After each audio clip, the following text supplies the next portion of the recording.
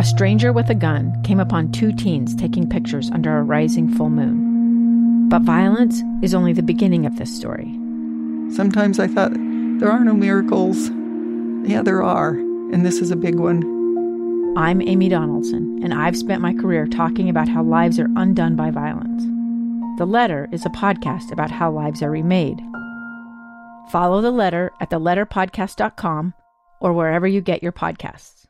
Inside Sources. Inside Sources. Inside Sources. Where KSL offers Utah deeper insights on the news. Host Boyd Matheson divides rage from reason and elevates the conversation on issues crucial to our community. On KSL News Radio 102.7 FM and 1160 AM. Presidents of both political parties love to use the headline phrase that I will act when Congress will not. President Biden wants to use the power of the executive branch to do what Congress has not, take action on climate change. The question beyond the headline is what is done by executive decree undone by executive decree? Let's begin. Think you know the news of the day? Think again. Well, after Senator Joe Manchin did not go along with the climate change bill or components put into other bills, President Biden promised to take strong executive action. And while the president has many tools at his disposal, one he's considering, of course, is the power to declare a national climate emergency. This is another one of those, just because you can, does that mean you should? To help us break all of that down, Bonnie Christian, a journalist who writes on foreign policy, religion, criminal justice, civil liberties, and a host of other things. She's also the author, most recently, of Untrustworthy, The Knowledge Crisis, Breaking Our Brains, Polluting Our Politics, and Corrupting Christian Community. Bonnie, thanks so much for joining us today. Thanks so much for having me. Your piece in Reason was absolutely fabulous. Not everything is a national emergency. Give us a little of the backstory in terms of where we are, what the president seems to be leaning towards, and what that all means in the end. Sure. So the piece came out last week, and it was most directly inspired by a report from the Washington Post, which said that the president was considering declaring a national emergency as soon as last week to address climate change because Congress had not acted the way that he wanted. Now, the day after that happened, the day after my piece came out, the president did do some announcements on climate change and some executive actions, and a national emergency wasn't among them. So he seems like he's holding off, at least for now, which I think is a good thing. And the reason, as you've alluded to, is that we have the National Emergencies Act for a reason, and it is not that reason is not that the president can simply do whatever he wants whenever Congress does not act as he desires. Yeah, so let's get into that just a little bit for our listeners in terms of the National Emergencies Act and what presidents can and can't do using that authority. Yeah, so the idea, the bill was passed in the 1970s, in 1976, and since then, the presidents have declared about 75 emergencies, citing the authority of that law, and around half of them, though in some cases they're decades old, are still in effect today. And so the idea is that it's a way for the president to take action under true national emergencies when Congress literally does not have time to act.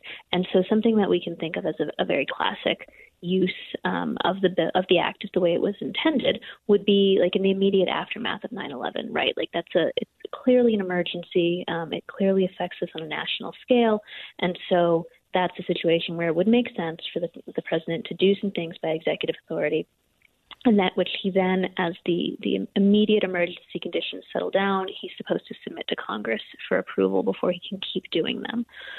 The way it's worked in practice, though, is that presidents from both parties have used them for things that are not emergencies, that do not necessarily concern strictly our nation. And in cases where Congress had plenty of time to act and simply chose not to, or in some cases directly repudiated what the president wanted them to do. So let's get into that portion of the program because I do think there is a component of Congress either abdicating their job, not doing the things that they're supposed to, and then that sort of leads it to the executive branch, who's usually all too eager to say, "Oh, well, if you're not going to use that, we'll use that power." But the back end ramifications of that, of course, are that once the president acts by executive order or National Emergency Act, people tend to file lawsuits, and they tend to work their way through the courts, and that's why it seems that the Supreme Court has become so hyper-politicized, is that vicious circle of Congress not acting, presidents willing to act by that authority, and lawsuits seem to be the natural result. Yeah, I mean, I think you end up with one of two bad outcomes frequently. One, as I already mentioned, is these things stick around forever. For example, two of the ongoing emergency declarations we have right now are about people undermining democracy in Zimbabwe and Belarus. And those were initially declared under the George W. Bush administration. President Biden recently re-upped them. They don't have a whole lot to do with the United States. I would not say that they at all fit the definition of a national emergency, but they're just hanging around. But on the other hand, as you mentioned, we also end up with situations where the president does something by executive action, whether that's under a normal executive order or under the National Emergencies Act. But it doesn't have the full force of a law the way that something passed through Congress and duly signed by the president does. And so when you have a new president come into office, if he wants to, he can simply undo that. Or it can be taken down in court, as you know, if the courts decide that it exceeds the president's constitutional authority. And so that creates this real sense of uncertainty of, is this arrangement that we currently have really going to last? And we see that all the way from domestic programs out onto foreign policy with things like the Iran deal, where, the President Trump came in and it just went away. And now there's this question of how long will deals that we make in foreign policy last? Whether you think that's a good deal or a bad deal, that uncertainty matters. I'm so glad you raised the uncertainty point, because I think that impacts everything, whether that's an international agreement or whether it's just stability in a region, or whether it's businesses being able to plan and execute, or even local governments being able to count on certain things that might be undone by the next administration. And that uncertainty isn't good for peace, it isn't good for prosperity, it isn't good for economy, and it certainly isn't good for communities. As you mentioned, Bonnie, the president has held off a little bit, I think to the chagrin of some in his party who want him to take that action and do it in a big way. What do you see on the horizon? What are you watching for in terms of indication, in terms of what the president may or may not do in the weeks ahead? Yeah, it's hard to say. I think one thing that's been interesting about President Biden's tenure is, as much as he has people from the left calling for things like court packing that are relatively radical, or things like, declaring a national emergency on climate, he, for the most part, hasn't taken those more extreme actions.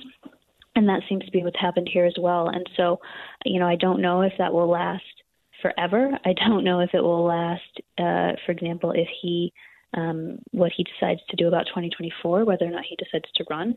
Right now, it seems like he will, but that could change, and that, his election prospects could change those calculations.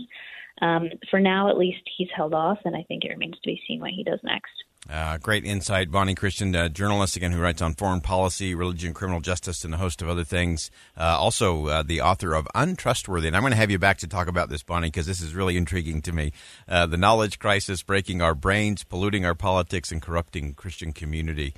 Bonnie, thanks so much for joining us today. Yeah, thank you again.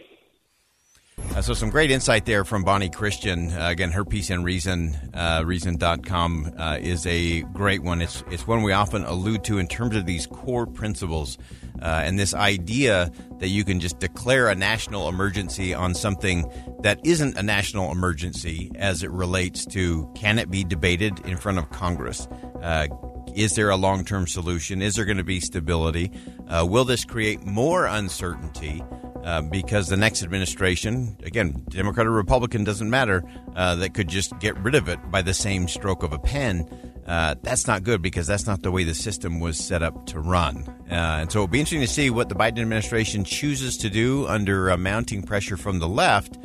Bonnie also alluded to the fact that President Biden has held his own against the left wing of his party in terms of some of these more radical actions that I think would not be healthy and would not be positive. And so we'll continue to watch what the president does as it relates to climate. We're going to have a really interesting conversation talking about electric dreams coming up next. And that will be an interesting one for us all to think again on as well. Think again. with Boyd Matheson on KSL News Radio. Two friends taking pictures of the rising full moon on a summer night. Two teenage kids doing what teenage kids do. When a stranger with a gun and a death wish changed everything. It was violent, it was senseless, and I will never understand it, I will never accept it. I'm Amy Donaldson, and unfortunately, we're all too familiar with stories about how violence shatters lives. But what we rarely see is how they are rebuilt. In a new podcast, The Letter, we relive tragedy, but only so we can hear the rest of the story. The struggle to reclaim lives, the realities of grief, and the possibilities of forgiveness. I believe in miracles. Sometimes I thought, there are no miracles. Yeah, there are, and this is a big one. Follow The Letter at theletterpodcast.com or wherever you get your podcasts.